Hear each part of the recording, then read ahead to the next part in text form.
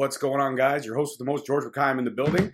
I am super excited. As a longtime wrestling fan, I'm kind of marking out a little bit right now. I'm in a moment because I am here with WWE legend, Santino Marella, a.k.a. Anthony Carelli. Welcome to the show. Thank you so much for taking the time out today. Well, thank you for coming down. No problem. We're actually here. We're live in Battle Arts Academy, your school. And you teach a little bit of everything, right? Kickboxing, judo, wrestling. I personally coach the judo and the pro wrestling, but here we have Brazilian jiu-jitsu. Right now we have freestyle and Greco-Roman wrestling taking part of the mat, taking place on the mat. And then tonight we're going to have a boxing class afterwards and an adult BJJ class. So we do a lot. I basically built my dream facility, the things I would like to see if I was a young kid walking into the gym, Absolutely. Yeah, a lot of this stuff, like we've been here a few times for Destiny events. We're very in with George and Destiny Wrestling. Oh, so actually then you can see how the gym transforms. Oh, yeah. Everything transforms. It's crazy coming in here when the transformation is just taking place. So sometimes when we're here 5-10 minutes before the show and we see the whole thing. And the arena you have, how intimate the venue is, it's fantastic. Yeah, it's amazing. You can do a lot with pipe and drape and curtains and rolling up the mats. And you come in here, and if you've never been here, while it's a gym, you would never imagine that it would look like this as a gym. It looks so different. Yeah, it's very spacious, but it's also got everything you need in the one spot. Yeah, and everything has a dual purpose. It took me, months to kind of design every square foot to make sure everything's completely functional and it transforms. So I guess my first question is the one question that you always want to ask everybody, whether you're a fan or you're in the business, because 95% of the people who are in the business or have been in the business are fans. Everybody has that defining moment where they fell in love with wrestling for the first time. Yeah, people that wrestle are the biggest fans possible because they love it so much that they actually did it and did whatever it took to become what they dreamed of. So there were...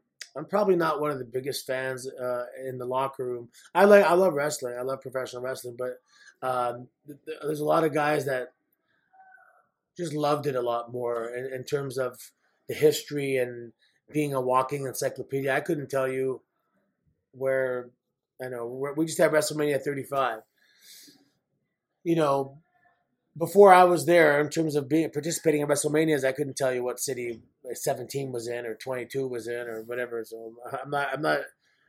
Maybe it's just my memory type. I don't know, but I'm not a. What's the word? You're not an aficionado. Aficionado, yeah.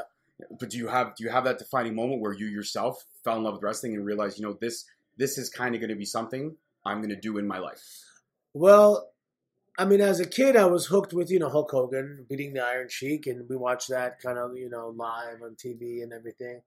And, but it was something that, as far as I was concerned at that age, was unattainable. How do you become a professional wrestler? You have to be a giant. And, I wasn't a giant. So it just didn't seem like it was even a possibility. So you put a natural limiter on your dreams, You put that glass ceiling in place to kind of not. So when did you start walking the path towards getting into wrestling? Yeah, so when I was in university, one of the guys on my university wrestling team, one of my best friends to this day, his dad was in the WWF in the 80s. His dad was Don Koloff, and his dad wrestled for Calgary Stampede. And then when Vince kind of acquired Calgary, he wrestled for him a little bit in the WWF in the 80s and stuff. And I found out not only was he a wrestler, he had a school. And it was in Woodbridge at the time. And then we moved to Markham, so kind of delayed. There was a whole thing there where, they were renting a unit, and the owner of the building sold it. And the new owner didn't want a gym, so we had to kind of scramble. It took a couple of years to find the right building, but that delayed my training. So I started training at 28. Okay. And I was already there's guys that have over 10 years experience at that age. And I was just green. My first match at 20, singles match, I should say, at 29. I did a battle royal on the day that Owen Hart passed away in May of 99, I believe. Yeah.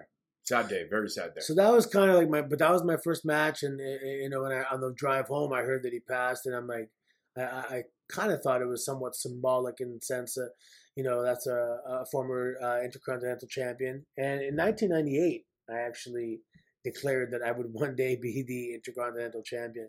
And, I guess the whole secret thing or laws of attraction, I thought about it, I put it out there, and it became a reality. It became a reality very quick, for sure. So 28, you had your first match, and then No, 29. Sorry, 29. My apologies. 29, you had your first match, and then did it just springboard right to OVW from there? No, I left. Well, I knew there wasn't much going on in Ontario at the time.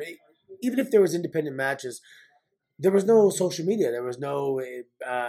The internet was just kind of. It was a tool, really, at that point. It wasn't used as what it is now, right? Yeah, so I knew that no one would really see what I was doing, and so I'm kind of wrestling, and if a tree falls in the woods and no one's there, type thing. So I went to go put myself in front of some eyes, and I left to Japan. That was our only connection at the time. One of Don Koloff's former students, he went by a lot of names. Jason X, he was wrestling for 0-1. Yes. And Hustle, and he had a connection at Battle Arts because he trained there before. So I packed up and moved to Japan, and how was the transition period at that point, going from like being North American and having all the I guess you would say that we're very lucky here, where a lot of things are at your fingertips. Yeah. Then you go over there and it's just it's a culture shock. It's got to be a culture shock. Yeah. Luckily, though, I grew up doing judo, and I had been to Japan before, representing Canada in international competition. So I'd been to Japan. My second father, my sensei was Japanese. So it was actually less of a culture shock, believe it or not, than going to the South in the United States. And that to me was just mind blowing. But my daughter was already 9, and I had to explain to her that I'm going on this mission, and I'm gonna be back, and we're gonna be wrestlers and all this stuff. So I packed up and went out there and just like literally paid my dues. I joined the gym. I didn't get any freebies. I had to work my way up in terms of, sparring everybody and beating everybody on the ground, because judo was, I transferred a lot of my judo to the submission wrestling and jiu-jitsu and all that stuff. And I was doing well, and I earned a lot of respect from everybody in the gym, and I started having matches. And it's funny, I was doing this extra work. I was doing commercials and stuff to help pay the bills, and because the matches were every couple months, and then there was a few festivals and they came a little closer, but then I overstayed my tourist visa by a few days, and I was banned for like a whole year, and I had an apartment, I had a scooter, I had a life, and all of a sudden in one day it's just like gone. And so I had to come home and figure out what the hell I was going to do, and that's when OVW came in. So it was kind of like some divine intervention. Someone was guiding me, because I ended up getting my success and my break and getting signed while at OVW. So something was guiding me.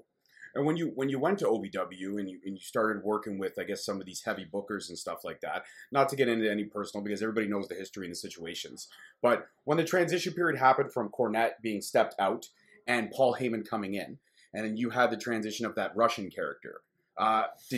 Was it different from working with Cornette in the mind frame that Heyman has? Because they both have very different wrestling I never minds. worked with Cornette ever.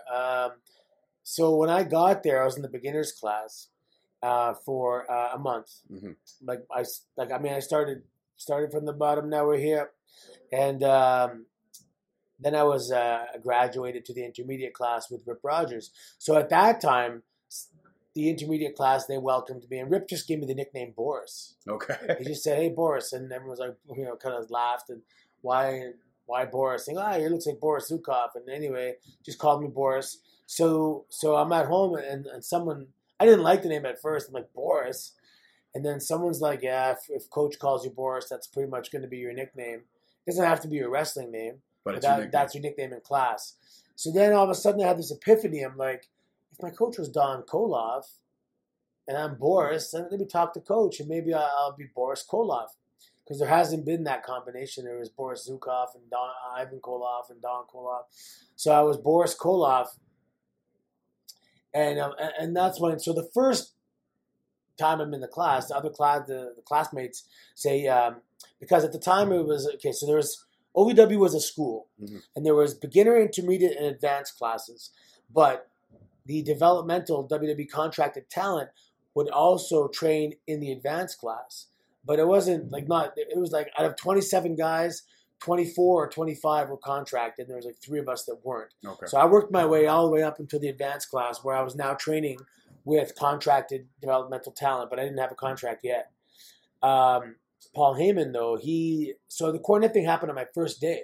Oh. So I get there and they say, you can come and watch TV. So the developmental talent, contracted talent, they put on a weekly TV show every Wednesday night. And that TV show was in 3 different states. But more importantly, the WWE writers and producers would get copies and see who's evolving and developing and who's getting it, you know. And Paul Heyman, so anyway, I get there and then the Cornette thing happens because we were sitting in a section that the students sit in. Mm-hmm. And, you know, I guess they're encouraged to sell what's going on in the ring with reactions and stuff. But I was there with my daughter, and I just was in the audience as far as I was concerned. Plus it was my first day. No one told me anything. And then, of course, the thing with the Boogeyman happened where he debuted, and he was supposed to exit out the emergency door behind us. Well, I didn't know that. No one told us that, and there was no way to guess that, right? Yeah, absolutely. So when he gestured towards us, I thought he was going to scare my daughter, you know, like do me a solid and really terrify my daughter. She was freaking out. The costume was pretty scary. Yeah, for sure. And then how old was she at this time? She was 11. Yeah, that would definitely freak me out if I was 11. For sure. No, she was 10. She was 10. That would still freak me out, 10 or 11 regardless. Yeah, and so you can see on the video, like I kind of smirk, like, oh shit, this is going to be good. And then he rattles the guardrail, and I hear from behind, Cornette is saying, "Get out of the way! Run from this man!" So we all dive out of the way and everything, and that was it. I thought it was done. I thought that, you know, he exited out the door and everything was fine. And then referee Goose Mahoney kind of called me back, and I guess, you know, he was furious in the back that I had a smirk on my face, thinking I was kind of laughing at the angle in the ring as opposed to the thought of him scaring my daughter. Yeah, the moment that you were sharing with your kid. Yeah, and he slapped me a bunch of times, and that was fine. I didn't really faze me like that. I was just worried about getting in trouble and getting kicked out of America, and then there goes your wrestling career and your dream and everything. Right. And, you know, it made high headlines, and it was a big deal. And some indie guy from Ontario got slapped, and that was it. He was gone, and Paul came in. So I never really worked with him. I would have liked to have worked with him and learned something from him. People say he had a nice mind for the business. He doesn't have a mind for just being... He doesn't have that personal connection, but there's definitely something for the business there. Yeah, he doesn't have to... Just at the very least, just being around the business that long, there has to be something that... And he was a booker and stuff. I mean, as a regular person, he's not a nice person, but I never got really to know that side. And but lucky it all happened because Paul Heyman I love Paul Heyman. He's amazing. I've never seen a guy like that to sit down in front of a wrestling class, go over the show, and just fire up the entire class and everyone that's going to be participating to come and bring out their best performance ever, to believe in what they're putting out there, to believe in the hype and how to generate a buzz in the local town and how to get yourself over and get out there and put over the program. And I mean, the class went from the Davis Arena in OVW was half full to packed, standing room only, turning people away in a few months just by some of the advice. You know, and he encouraged guys to go. We created our own flyers. We were called the Russian Shoot Fighting Academy, and we go put them up around town. And if everyone is building their own brand, and then it has this synergetic effect where everyone's kind of getting over, but the brand, like the OVW, is getting over, and you can feel the buzz in the town. It was for some small towns that don't have major sports, this is significant for them. You know, this is a big thing. And you're gonna have, it also drives up tourism, right? Because you're gonna have people that are gonna hear this buzz and hear what's going on and say, you know what, I'll take that 45-minute, that hour drive. Yeah. And I want to go I want to see what's happening. Yeah, it had a very, very religious cult following type thing. Like the faithful would come every time. But Paul Heyman was watching one of my classes, Rip Rogers' class, which was the intermediate class. So he saw something in me. I remember the class because someone said, "Hey, Paul Heyman's up there watching our practice." And after in the parking lot, he came up to me and said, "I want to start you next week as this character." I was going to be, instead of Boris Kulov, I was going to become Boris Alexiev, which was this Russian shoot fighting thing. And I guess he heard that I came from Japan and I did the battle art style, which is like that work shoot style, you know. And Boris Kolov was kind of like a Russian Santino, you know, a little goofy, a little comedic. And he told me it was like clockwork. He goes, in 3 weeks of you coming out here and shit-kicking people, they will completely forget that you were anything comical, and they're going to just fear you and believe in you. And so we did it, man. We came out there, and the music and the whole... And so I had a tag team partner at the time, Mr. Stronko. So Mr. Stronko became my corner man, and we came out and did this whole MMA, you know, when you walk a fighter to the octagon, you kind of hyped him up, give him a slap, and give him his mouthpiece and all that stuff. And we did that, and the people believed it. The funny thing is, so I grew up in Mississauga, and most of my friends in high school, like the vast majority of people in my high school, their parents were born in other countries. So whether it be Malta, Poland, Greece, Portugal, Italy, and Croatia. So, you know, everyone, and that's really the kind of the basis of the character Santino, is just playing off all the different accents and the different butcherings of the language from my friends' parents. Yeah. So I'd get into the ring and I would speak a little Croatian that I learned over the years, just, you know, having friends that are Croatian, and I'd say it in the Davis Arena, and people thought I was speaking Russian. And they'd come up to me and they'd thank me for, you know, being away from my family in Russia and all that kind of stuff. So it was pretty funny. They all believed everything. And if I saw the kids in my neighborhood, you know, I'd be in character, and I would never break character and stuff for them. It was pretty funny. Because the day I got signed, I guess there was like a press release that explained who I was, and the kids came to my front door, and they're like, "Congratulations, Anthony!" like we know now. Yeah, it was pretty funny, but yeah, and then of course, you know, it was getting a lot of attention, and you know, I think I won the television championship OVW television championship before I was signed. You did. Actually, you did. I did my research today, and there's some old YouTube clips still available. I actually watched that match where he won the title. Oh, no way. And it was a great match, man. It was. You could see the spark then, and then knowing that just a few weeks after that, Italy happened, Santino happened, everything kind of went down like that. Yeah, it wasn't too long after that. I can't remember when. It's less than half a year away from that anyway. Yeah. And then you know, I became Santino shortly after, and then life changed, you know. So I got to ask the question. I mean, everybody knows the story because you shooted on it so many times. When they signed you, they called you up and they said, "Listen, this is what we're going to do. Do you know any Italian?" And you knew a little bit, right? You didn't know, you weren't fluent. Well, I was signed. I got signed in August of 06. Mm-hmm. And I got called up as Santino in April of 07. Mm-hmm. So I came home for the summer, and I got signed, and I was coming home like to a hero's welcome. And I had to come home for visa work and paperwork and stuff. So I was home for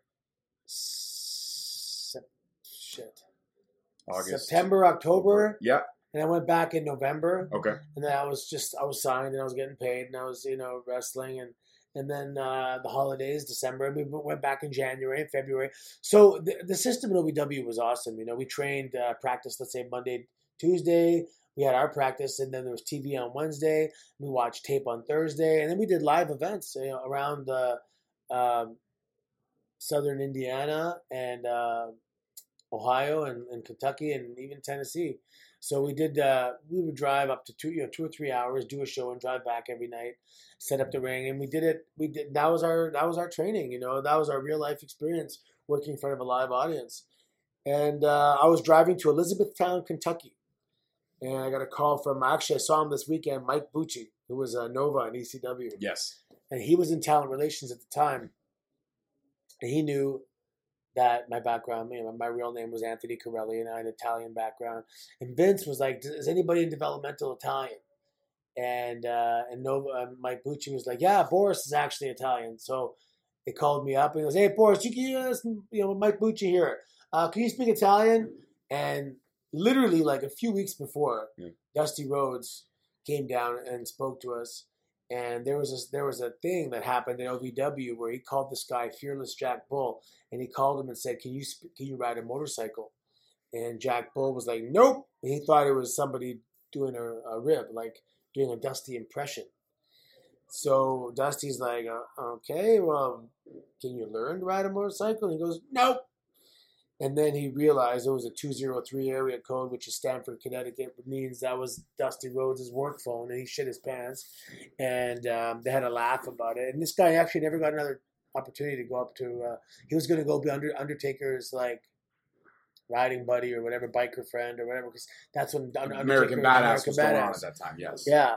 So Dusty Rhodes came down, and they had a laugh about it, and he said if they ever call and ask you if you can do anything, you say yes, whatever the hell it is, whatever it is, and you better learn to do it. So they said, can you speak Italian? And I'm like, yes, absolutely. So he goes, okay, I'm going to call you back with some writers and, ask you to say some Italian. So he called back in a few minutes. And when I used to work downtown Toronto, this is like 2002-ish, I had my Hyundai Accent and I had a tape deck, and I bought this one tape, Tourist Italian. And I used to just play it, constantly. Just play and flip sides, play, flip sides. And I'd listen to it when I was in rush hour traffic. And I'd repeat it and play along. And it actually helped me get a pretty decent understanding. I mean, I couldn't speak fluent Italian, but it definitely expanded my vocabulary. So when they said, can you speak Italian? And they go, okay, we're listening. Like, you're on speakerphone here. We got some writers. Say something in Italian. So I just recited a couple lines from the tape, and I guess I said it with an authentic enough of an accent where I just heard them looking around, going, I don't know, it sounds good. I don't know. And then they're like, okay, yeah, that's good. We're going to fly you out tomorrow, and your passport's going to show up at noon. Get to the airport by 2. You fly out at 4, and you're going to Italy. And you might debut as this Italian guy. No guarantees. Things can change, but, that's what's kind of planned right now. And I'm just like, what the hell is going on? Imagine, you're playing for a AAA baseball team, and you get a call up from George Steinbrenner saying, we want you to start for the Yankees on Friday night. You shit your pants, right? Of course. It's everything you wanted, everything you dreamt about, and it's here. But a lot of people, it's funny, there's different levels of belief, self-belief. And some people say they want to do it, but they panic when the opportunity comes because they're so afraid of failing. But I had such tunnel vision. When I look now, I wouldn't be so confident. Maybe it was naivety because I was young, but yeah, I just, told myself that this is what you worked for. You're over prepared, and I had to believe in my training and believe in, Rip Rogers as my coach. And just believe that I was, in fact, ready for this opportunity. And we went out there and we seized the moment. And I remember I went to basically like Chapters. It's called Borders in the States. And I bought like 8 DVDs of Italian. I downloaded them with this guy, Man Beast. Downloaded them to my iPod. And I just sat up on the plane the whole time drinking espresso after espresso, just trying to absorb as much Italian as I could in case I needed to speak Italian. I didn't really need to speak it that much on the first trip, especially it's English content, right? I was English, so I could speak English with the accent. And there was a little bit of media, but they knew, the media guys knew that I was a Canadian guy portraying an Italian character, so they were pretty forgiving, And that was it, man. Boris died, and Santino was born, and my next question would be, who came up with Santino Marella? Was that you, or was that the creative team? No, the name? Yes. No, that's not me. That's creative. Because Marella, I knew right away, it was a tribute to Gorilla Monsoon. Yes. And Joey Marella. So that I actually kind of added to the pressure that I had to deliver, because he's beloved. Everyone loves Gorilla Monsoon. The name Sonny was from a Godfather movie. Apparently, I found out later by one of the writers. But it was Vince's idea in terms of this taking place. So it had little support based on the fact that it was coming from Vince. It wasn't going to be one and done. He was going to do whatever he could to make it work because he wants his ideas to look good. Absolutely. And that was it, yeah. Santino was kind of force fed to people a little bit in the beginning, and it didn't fly off the shelves like they thought it was going to. People were kind of, no one likes to be force fed anything, so I think they just kind of rejected it a little bit, and then Vince is like, okay, well, we'll turn him into a bad guy, and if that doesn't work, then whatever, we'll maybe see you later. You never know. And as soon as I did a heel promo, Vince loved it. He popped, and I became a heel. Ooh, excuse me. No problem. Jet lag. I came back yesterday from Mania. Yeah. And I guess the way I delivered my heel promos, Vince just found it completely amusing. And you have to pop the right guy. And I popped Vince, and he was a fan of the comedy. So I had a job for 10 years. So in terms of because you do hear the tidbits, you hear the stories from all the other guys, all the legends like yourself, who say that Vince was involved a little bit here and there, but then he wasn't, then he was, and I approached with different ideas and different paths that I thought my character should take. In terms of anything that once you did the heel turn and Vince popped, it sounds like he was very hands-on, at least for the early stages. Once you did the heel turn, was creative more adaptive to you when you came with an idea? Like when you said, hey, listen, maybe I should try this. Or no, I never did that. You never did. So whatever creative came to you with, it was like, yeah, okay, let's do it. There was no reservations of anything? Yeah, no. You know what? It was I was 5'10". I was 33 years old. I was already defying the odds. I wasn't going to cause a ruckus or a ripple in the water. I was happy and everything, and so Vince wasn't there so much in the beginning. I guess rehearsals sometimes, but I was assigned Brian Gewirtz, the writer, and he's very funny. And some of the stuff he'd write, I'd read it and be like, "This is ridiculous," but I can do it. And then when he would write in the beginning, it was like, I'm reading an essay that he wrote. And then later it was kind of point form. And then later they would just say, okay, we want you to say this, but you bring it to life any way you want. So, as my career went on, so did the trust and the freedom to say whatever I think the character would say. But, as long as the points got hit. As long as the points got hit where they were supposed to, which would move the story forward, you were okay. So I got to ask, because, you held the Intercontinental title. You held one of the most prestigious titles, in my opinion. It's a little bit more prestigious than the World Heavyweight title, because that was the Workhorse Championship back in the day. So you debut and you win the title. You're rocking around with the Intercontinental title. How surreal was that moment? Yeah, it was crazy. And it's funny, I had my daughter when I was in university, and my whole life was the 2000 Olympics, and I had to step away from it and support my family. So I promised myself one day that when I win the Intercontinental title, I'll let the Olympics go, And I'm in the ring, and I remember I'm looking down at the title, and I'm like, you promised, man. You got to let it go now. This is an equal accomplishment, in my eyes anyway. But yeah, looking in your luggage, you're coming home, and everyone's like, let me see it. And you're pulling out the Intercontinental title at your parents' house. It's pretty weird, yeah.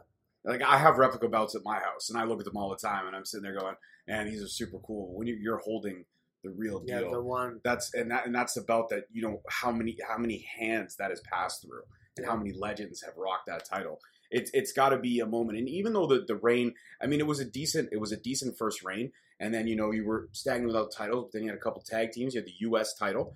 In terms of all the matches that you had, all the events that Santino Marella went through, is there one of your, what's your all-time favorite Santino match?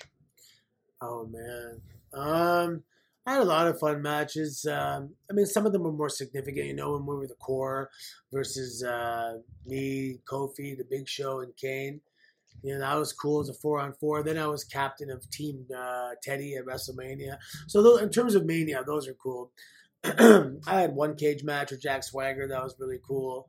Of course, the Elimination Chamber and the Royal Rumble. Those get brought up a lot as moments where fans come up to me and they tell me, like, man, we were jumping. We believed it. We thought it was happening. We thought you were in main event WrestleMania. And especially this weekend, I did my first WrestleCon.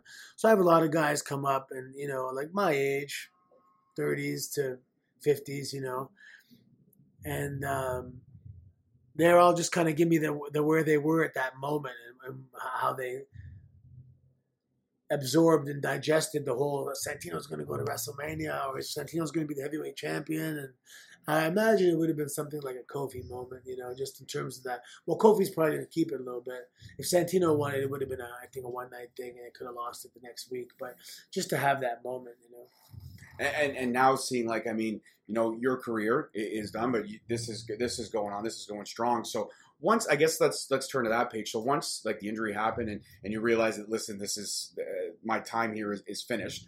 You came back. Was this the first idea or first goal that you had in mind? Where I'm going to open my own gym. I'm going to start passing on my knowledge, all the knowledge that I gained. Or was this maybe, did you circle a few ideas before you landed on Battle Arts Academy? No, I opened Battle Arts while I was still with the company. So I was still with the WWE for 3 years. I think so, yeah. 2.5, 3 years. And I knew my neck was going to one day say that's enough. So I wanted to have something up and running that would be self-sufficient, make some money while I can go do the things I like, whether it be acting or pursuing a TV show and that kind of stuff. Jingle All the Way 2 is also one of my guilty pleasures, man. I do watch that quite a bit. It's great. Yeah, it's a great movie. Larry the Cable Guy is awesome. My character, I mean, it's funny because when you go there, the Hollywood actors, they're so concerned that you're going to be cutting a promo like The Ultimate Warrior or Hulk Hogan that they try and really suppress, like, just tone it down. And then when I got there, I was like so toned down that, after a few days, I'm like, they want personality. So if you watch the movie, I can tell because it wasn't filmed in chronological order. So there's a couple scenes where I'm like really like just kind of suppressed and down and quiet. And then some of the other scenes, I've been there a few weeks and I'm myself again. And that was the word that even came back to the office. When I saw Vince after the movie, he goes, I heard you did a really good job. Because I heard the first day or two you were a little kind of nervous, but then you really came out of your shell and they really liked you and stuff. And that was great. The thing is, I had all these things I wanted to do. I wanted to work with Fight Network, and I wanted to work with Sportsnet, and I wanted to coach. And I'm like, man, I didn't want to give any of those up. I figured to do one, you'd have to give up some of the other. And somehow I managed to be able to, I work with that show Behind the Lights, which is on Twitch, but it's through Impact, and Impact is owned by Anthem, who owns Fight Network, and we do it in the Fight Network studio. So I'm so that kind of became a reality. And also the Sportsnet gig is awesome. I love it. It's every Tuesday. It's a half hour. It's fun. I get to go into the city and do the show and come out of the city and come back and do my coach here and stuff. Tuesdays and Wednesdays are long days, because I'm double shifting both. Really, I'm downtown during the day and I come and coach here all night. So they're very long days. And then, of course, with being, again, a new dad, congratulations. Oh, thank you. Yeah. Absolutely gorgeous, by the way. Yeah, he's awesome. Yeah.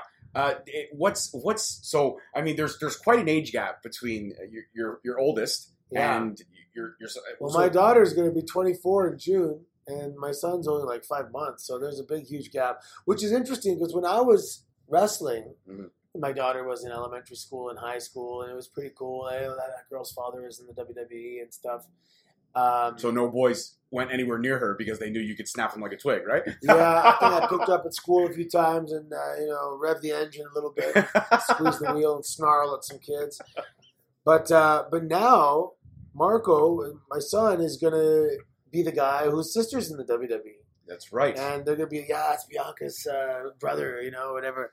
So it'll be interesting, kind of the same but different. When Bianca came to you, and she said to you, I'm sure she had the conversation. She came to you, she said, Dad, you know what?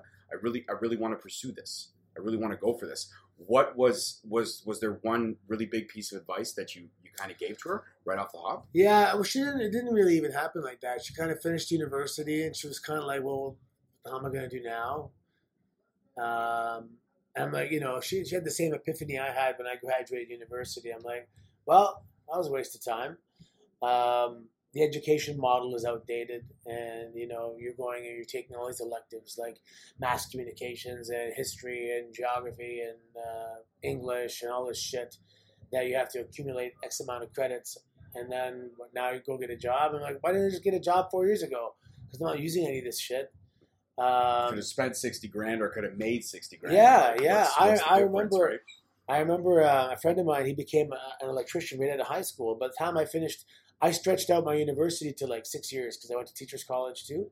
So after 6 years of school, this guy's has a house, has a cottage, he's making six figures, and I'm starting because I was an athlete. I'm starting with debts and a patch on my back that says Canada, but that was about it. It made me really doubt. I mean, you have to play the game, so you have to have something to fall back on. But like, is there even anything to fall back on? I don't know. Experiences. They Yeah. say you get that. You say you get that life. Like high school is the best time of your life, but college is where you apparently gain that life experience. But sometimes I don't think that works that way. Like myself, I went to film school right out of high school. Got a half scholarship from Toronto Film School. Thought I was going to be the next Quentin Tarantino. Made a couple music videos. Got married to my love of my life. And then 9 months into our marriage, she tells me she's pregnant. One music video a month is not going to pay the bills. So much like yourself, as opposed to instead of you really reach for the stars. Me, I settled and I started, working on warehouses, docks, worked my way up, but then found my time, my passions to do other things. But I mean, you're right. I think the education model is very outdated. So, once she kind of reached that epiphany point and said, oh, what am I going to do now? So then I said, look, because she is coordinated and she's a good athlete and she was Miss Teen Ontario and she's very good public speaker. And I'm like, you have a foot in the door if you want to do this. And, it is, the juice is worth the squeeze. It's very fun and you get to travel the world and make money and build your own brand. I said, look, I was able to build a brand to the point where I can branch off and run my own shit. I'm still marking out right now, man. I'm having a conversation with Santino Morello. This is the highlight of my last couple of weeks. Seriously, but that brand is you're able to parlay that into all these things I wanted to do, and I'm involved with the International Judo Federation to a certain extent. I'm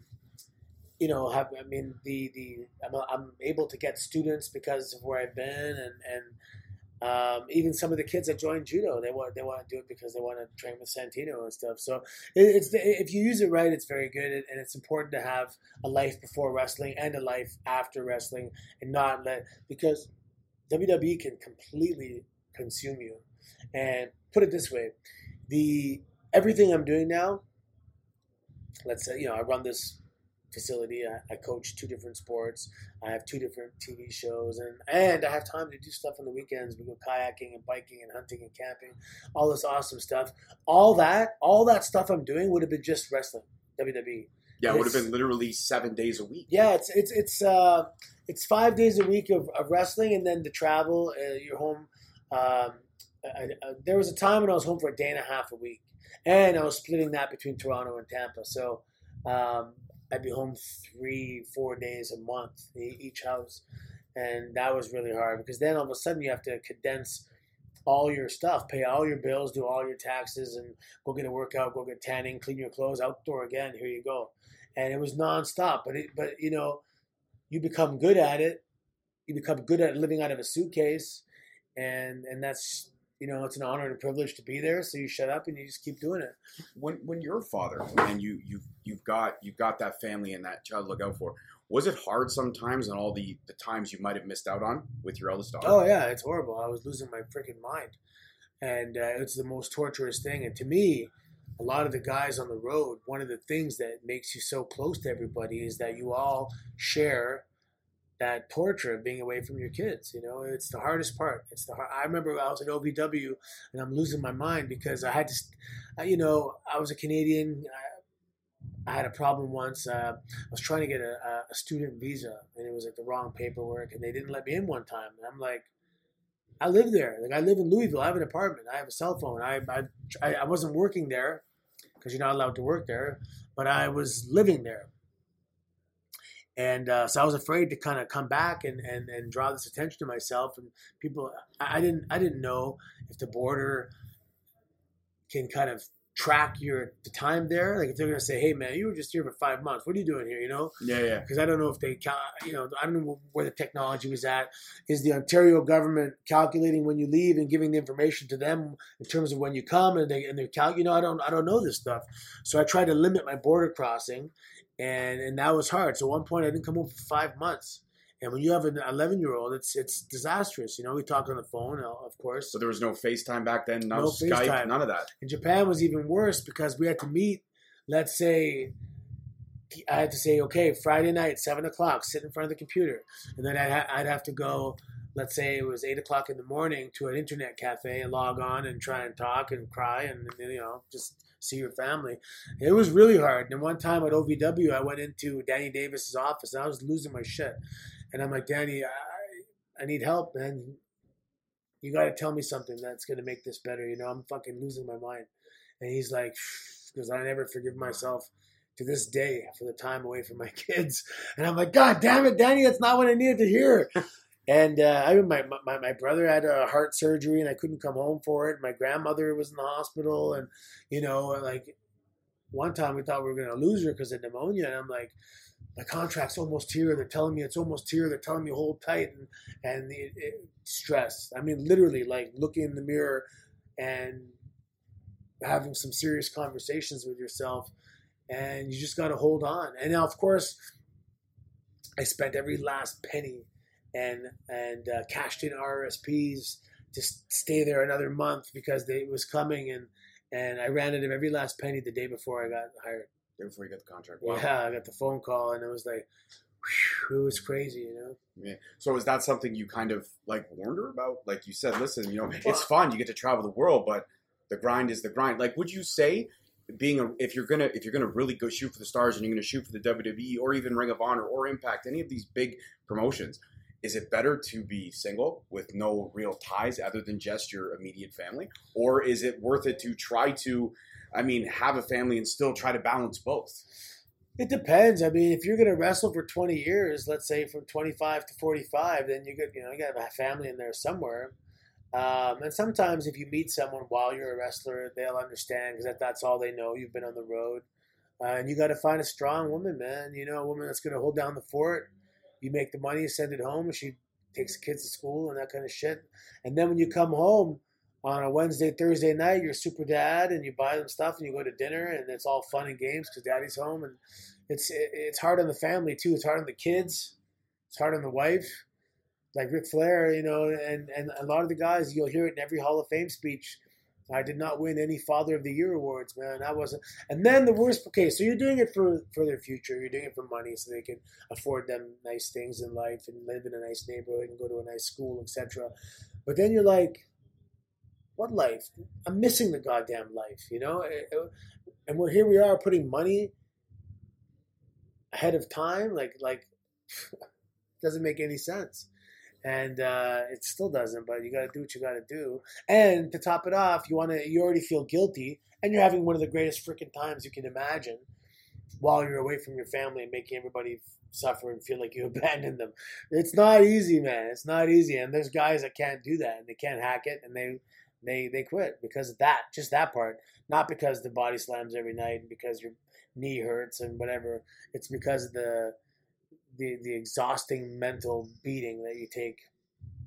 Is it hard to keep your mental state up when you're on the road? When you literally just did a 2-hour show, you got to pack up, you got to drive 4 hours down the road. They make it look cool now on WWE Network with Road Trip. No, the road trips are okay. I enjoy that. Actually, sometimes I want to just go for drives here. The drives are your downtime. You finish the show, you have that high from the performance, and you got your riding crew that you ride with, and you got 4 hours and listen to a podcast, talk about your match, talk about tomorrow, whatever, talk about whatever. So you become really close with everybody. Who was your riding crew? For my first 3 years, it was Randy Orton and I, and then my middle few years was Kozlov, and then my last few years was Brodus Clay and Damian Sandow. Oh, those conversations must have been amazing. Yeah, they're funny. It was fun times. But and sitting in Denny's and just shooting the shit with the boys, that's like some of my fondest memories, That's why this weekend I went to the Comic-Con, WrestleCon, and it was really just to see some of the boys, and then just shoot the shit and see what everyone's up to, and then. And these days you kind of keep in touch with social media and you like each other's posts, but you get to see what they're up to and stuff. So it's that aspect is pretty cool. For sure. So what's when Bianca, you said you had the foot in the door, she had the idea. Are you training her, or is somebody else working with her? First, she was still in London, where she went to Western. Okay. So she was training with Tyson Dukes. He's a good trainer. He's a good wrestler. I like his wrestling. So he trained her for a little bit, and then it was time to come home and train with me. I was blessed to have like the best coaches you could ever have, and the blend and mix of coaches I had, like Yuki Ishikawa from Japan, Don Koloff, Al Snow, Rip Rogers, and then you get there and you're listening to Arn Anderson talk about a match every day, and Fit Finlay and Mike Rotundo and Vince himself and Michael Hayes and Triple. I mean, like you're around the most brilliant minds in the business, and I listened and I absorbed everything, and I came a really good understanding of wrestling and telling a story, and the commitment required. So you have to tell these students like. It's worth it, but let me explain to you what you have to do. You got to train twice a day, every fucking day, and you have to commit to be a full-time bodybuilder, a full-time MMA fighter, and a full-time wrestler, and that's a lot of full-times in there. So if you have to train, let's say you're training 6 days a week, twice a day, that's 12 trainings. So you have to have at least 4 bodybuildings, at least 4 MMA. And what I mean by MMA is, a jiu-jitsu class and a couple Muay Thai classes and something else, a judo or a jiu-jitsu, or maybe just a grappling and a striking. Because what that's going to do is it's going to make your professional wrestling look that much more authentic and believable, and you're going to be able to make people suspend their disbelief. That's how I moved up the ranks relatively fast, and it's all because of judo. So do you share the mentality that, because we all know, being wrestling fans or being someone like myself who's very deep in the business, thanks to the podcast, all the research I've done, we know that Vince loves his UFC fighters. Does that reign true that a UFC fighter really does transition to the WWE easier than everybody else? No, not just UFC fighters, high-level athletes. Okay. So the skill set that you need to be an MMA fighter makes you an athlete. You can do anything. Because you have to be, okay, I remember there was an Egyptian Olympic wrestler, who was a Greco-Roman world champion. And he goes, to be a wrestler, you can do any sport. The athleticism, strength, and flexibility and coordination required, you can do any sport. And it's true, when I'd be at judo training camps, and when we would play volleyball as a group, it was good volleyball or basketball or soccer, whatever. We could do any sport. We're good athletes. And UFC fighters are, I think, just it brings a little level of authenticity back that he wants. But you don't have to. I just think, it worked for me. But the genre of pro wrestling that I fell in love with was the battle art style, where it's like that work shoot MMA style. And I just believed, because at the time, people didn't know what a fight looked like, But now the audience knows what a legitimate grappling contest / fight looks like, thanks to the UFC. So we have to up our game, or we're going to give them something completely different. We can't give them a fight that we're trying to say is a real fight when it looks like shit. It's not. We're not doing anybody any good. So, and the MMA guys, at least they bring just different moves, different offense, and they can make it look, at least different, if anything else. Because what happens now in wrestling is you get a lot of guys just doing the same shit, slapping their leg, giving head kicks and super kicks and chops, and like there's the 80-20 rule, where 80% of all matches are comprised of 20% of the moves, but everyone's a fan of everybody else, and they just keep regurgitating and recycling all the same shit. So it's not very unique anymore. I give the analogy. Imagine we're all music students. Okay. Mm-hmm. So the teacher's gonna, all right, here you go. Here's some classic music from the Beatles. Learn to play it really well, and that's your homework, right?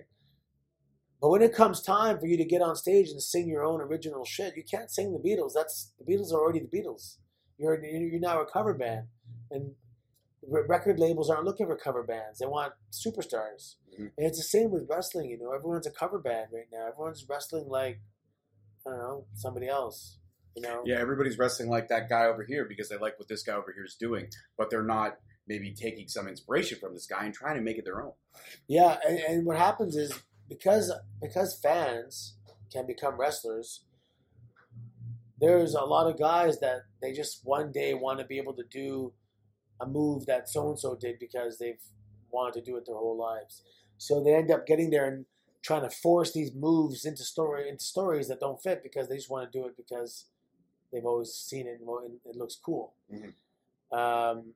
So the quality of wrestling has been diluted significantly when we started letting fans in the business, as opposed, because there's some, and this is the thing too. So let's say you have these new high-level athletes or even MMA guys that maybe weren't even the biggest wrestling fans. Well, they're going to be coming to the business with a fresh perspective, a fresh lens, and they don't have all those moves and that they've always dreamt of doing because they don't know them all. So I think that is another benefit of having guys cross-train and come over. Plus, there's a lot of fans, I mean, it's fun. There's legitimate MMA fans like Daniel Cormier and Cain Velasquez. Those two guys, they're buddies that love wrestling. Yep. Yeah. And it's an interesting time that we're in now because you think back to like the Attitude Era, wrestling was hot. Like literally, you just go to school with your buddies, see who's got the coolest shirt at that point. Yeah. Wrestling now is very much similar to what was in that time period because now wrestling is cool again. You've got NXT and everything great that Triple H is doing there, and you can see what the future holds for WWE. It's very bright. But then you can't forget about Ring of Honor. You can't forget about New Japan. And you also can't forget about AEW. We know the big signings that we have, but can they show and prove? We're going to find that out in May. But it's a cool time to be a wrestling fan with all the options that there are. Plus, the indie scene is huge. Yeah, it's a cool time to be a wrestler, too. I mean, these guys, you have indie guys making six figures, traveling around, bringing a suitcase of T-shirts everywhere they go, and they're making tons of money. These guys are making. So let's say you make $1,000. You go get paid your $500 to do it. If you're a guy who's on a TV show somewhere, let's say you're a Ring of Honor guy and you have a good following, you can bring you get $500 for a payday. Maybe it's more, sometimes it's less, depending on your character. But you also, let's say you're selling shirts for $25. You sell 20 shirts, that's $500. I mean, there's a cost involved as well. But when you're making $1,000 3 times a week, it's good money. It's fantastic money. $3,000 a week is $150,000 a year. Yeah. And you have these guys that are doing this, and they're calling all the shots. They have the creative freedom to go and work wherever they want. Sometimes they work for a company as well, but because they're on TV, their indie booking fees are jacked up, and they can go make a lot of money. So WWE sometimes can't even get these guys because to go to NXT, we take a developmental contract for $55,000. And these guys are like, I'm making $150,000. Why would I do this? Yeah, for the exactly. Potential to make more. I'm making more right now. Yeah, I'm making more than what I need to make than what you're offering me. So why would I go? Yeah, I mean, there's the potential. You have to do the numbers. Like for example, for Bobby Roode, I don't think it ever paid off. I know Bobby Roode was making very good money at Impact, and maybe now he's at least making what he was at Impact. Yeah, but now he's just a mid-card player, right? But mid-card guys, if you play the card, you can still make $500,000 if you do it right. Sure. But I mean, if he was, let's say he was making $250 at Impact, and I'm guessing, let's say he's making $400 now, that $150,000. I mean, it's the prestige of working for WWE is one thing, but that dip he took at NXT is that going to pay off? I don't know if he's going to stay there. He's in his 40s too. Or he's 40 or whatever he is. Yeah, 41, I believe he is. Yeah, so I mean, it's just interesting because there's a lot of guys that are making money elsewhere, and to come over and take that dip, so let's say, he went down to $50,000, and I don't know, now he's losing $200,000 a year. So for every year he's losing $200,000, he has to make more than $200,000 more than what he was making to kind of make up for it. And when you're in the NXT side of things, you can't work elsewhere. You have to stay there, right? Yeah, there were some contracts with the 205 guys and the UK guys where you could work somewhere else. Yes. But now I believe they're stopping that because guys are getting jobs elsewhere. And then, of course, yeah, AEW throwing some contracts out there, and Ring of Honor now offering exclusive contracts, and of course, Lucha Underground, Impact. There's a lot. There's a lot to work on. Yeah, there's a plethora. I think you really have your options depending on your style, your freedom, your schedule, where you want to go. Yeah, I mean, how well you work with others and how marketable you are, and of course, you have to be a good wrestler at the end of the day. And but it's funny because before, to be a local TV, you have to have a big money backer. Mhm. And now with the cost effectiveness of the digital platforms we have today, you can get a couple of cell phones and a switch, and you can live stream on Facebook and all that stuff. So you don't need them. So what's happening is you're having the natural and organic reemergence of territories, which are just indie companies. But indie companies are growing to the point they're kind of, it's like a little territory. So it's pretty cool, man. It's an interesting time, and it's happening right now. Now. We're living through it. Do you miss it at all sometimes? I mean, maybe not the road schedule, but do you miss the bright lights, the prestige, the big pay-per-views? Not really. Not really. It was. I was pretty happy when I kind of got. So because I was off from my injury, and it's like injury time in soccer. However long you're off for, they tack it on to your contract. And after a couple of years of trying to rehab my neck, and I'm like, it's not getting good enough to kind of be able to wrestle. So we were trying to think of some non-physical roles I could do, like a GM or something like that. And then they just called and said, yeah, we're not going to exercise our right to extend the contract, and basically we're going to let it expire next month, and that's it. And I'm like, damn, I'm me again. Like, I'm Anthony again. Like, wow. I felt like I just got out of jail. And I didn't have a bad experience at all. I'm just talking about that continuing your life feeling. I'm like, when you come out, you're like, okay, let's continue. Yeah, that like now I can kind of pick up where I left off. Yeah, me again. I can be a dad. I can be a brother. I can be a son. Yeah. I can be a husband. I can be all these things that I missed out on. Yeah. And 10 years is a long time. Yeah, when I was 40 years old at the time, and I'm like, that's a quarter of my life I gave to that company. Yeah. And it was awesome. I traveled the world and I made some amazing memories. But there's more, right? And you need an entrance strategy and an exit strategy. And I tell people a really good analogy is that it's a high-speed merry-go-round that does not stop. So you got to fucking time that get on, and you got to time that get off so you don't go flying. And you got to have that security, like you said. Yeah. Because you look at those guys like back in the day, you mentioned some of your heroes, your idols, Hogan, Warrior. They weren't smart with their money back in the day, so they had to keep going. Still making appearances now. I mean, Hogan was at WrestleMania the other day.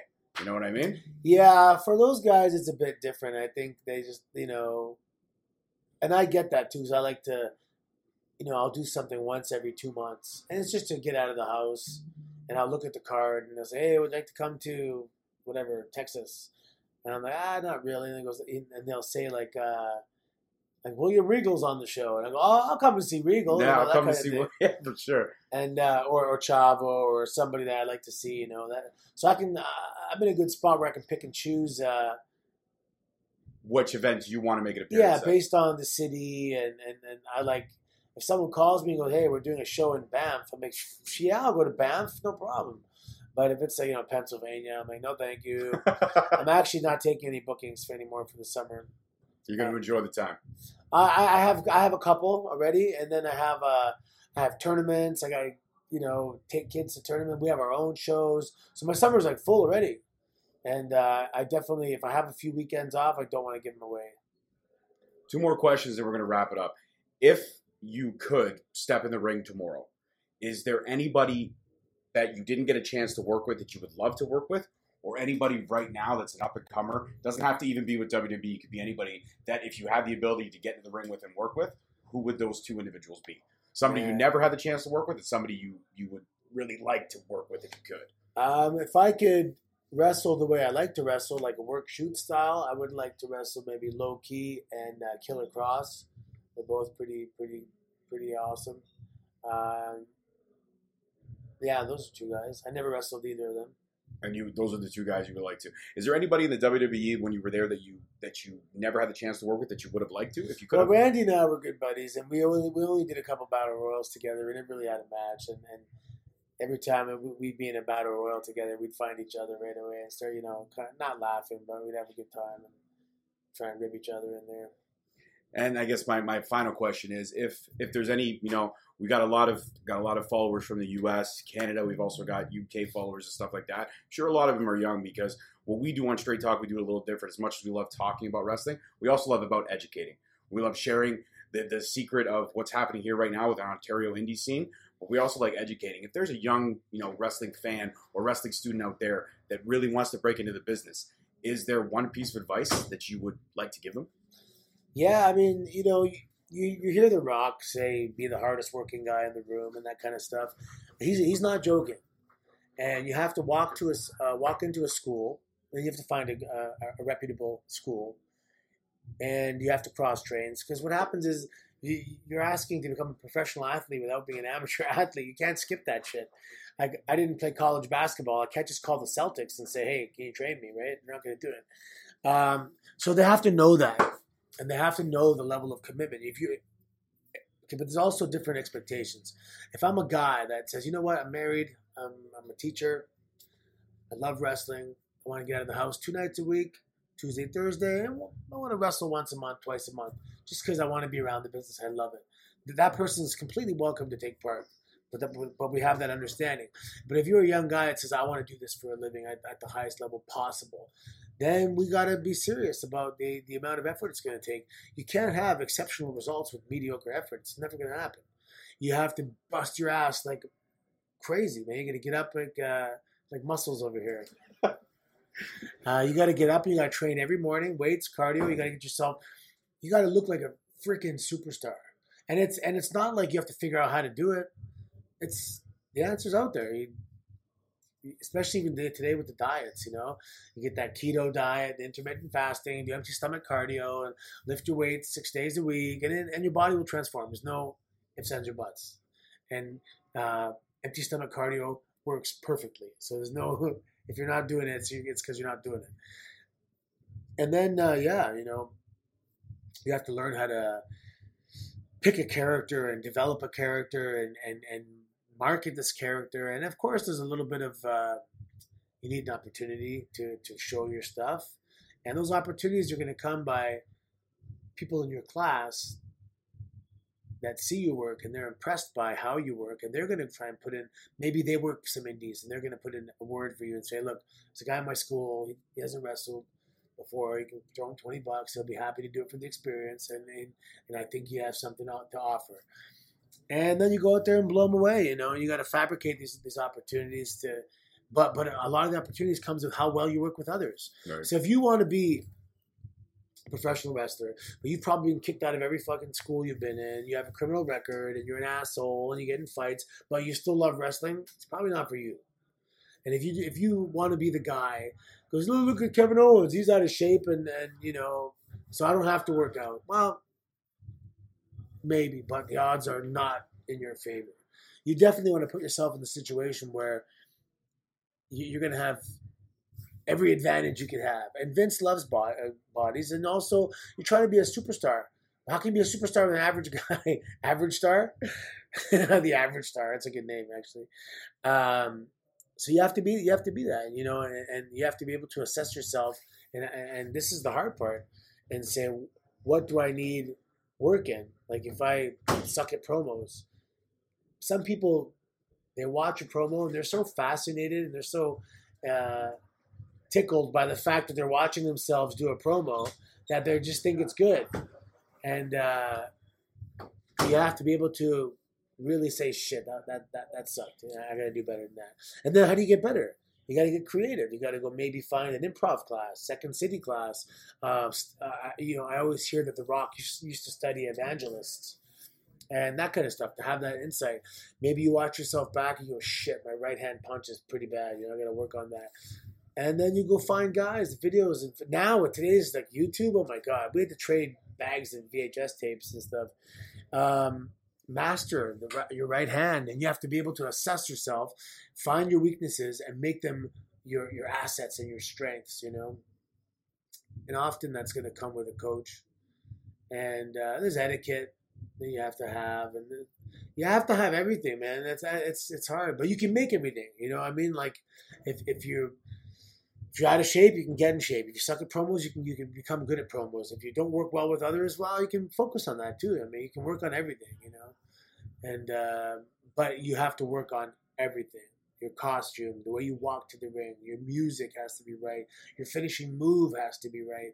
There's all these different rules and criteria that you have. For example, your finishing move should be something that you can do safely on any size person.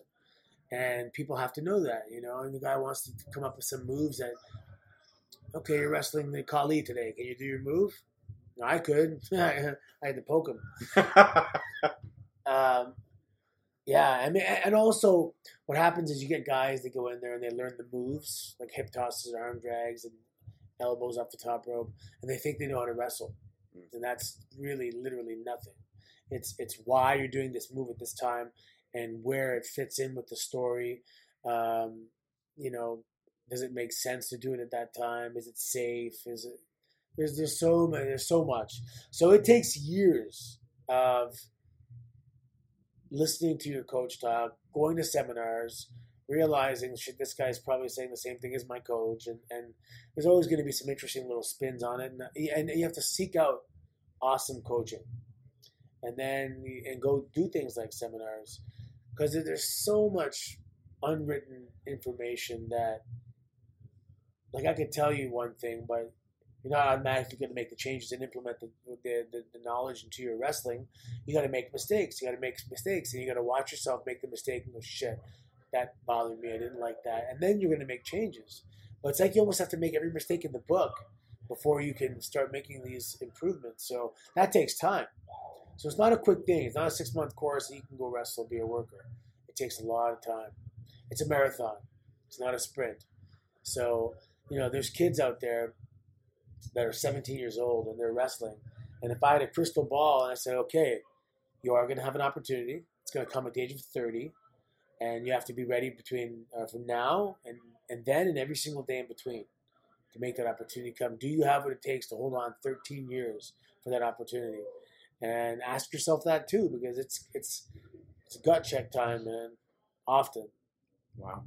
No, true words from a man who's lived it. Again, thank you so much for taking the time out today. I appreciate it. Again, it was a blast, and you're welcome to come back on the show anytime you want. Oh, if you got some free time, you can just call me up and say, George, let's do it again. Let's do it again. Absolutely. You got it, man. All right. Guys, thank you so much for listening. As always, tune in next week for another great episode. Peace. Thank you all so much for tuning in. Catch us every Wednesday at 7:30 on Spreaker, Stitcher, Spotify, iHeartRadio, iTunes, and Google Play Music. Also, be sure to follow us on our social media platforms, Facebook and Instagram at Straight Talk Wrestling, and Twitter at _Straight Talk.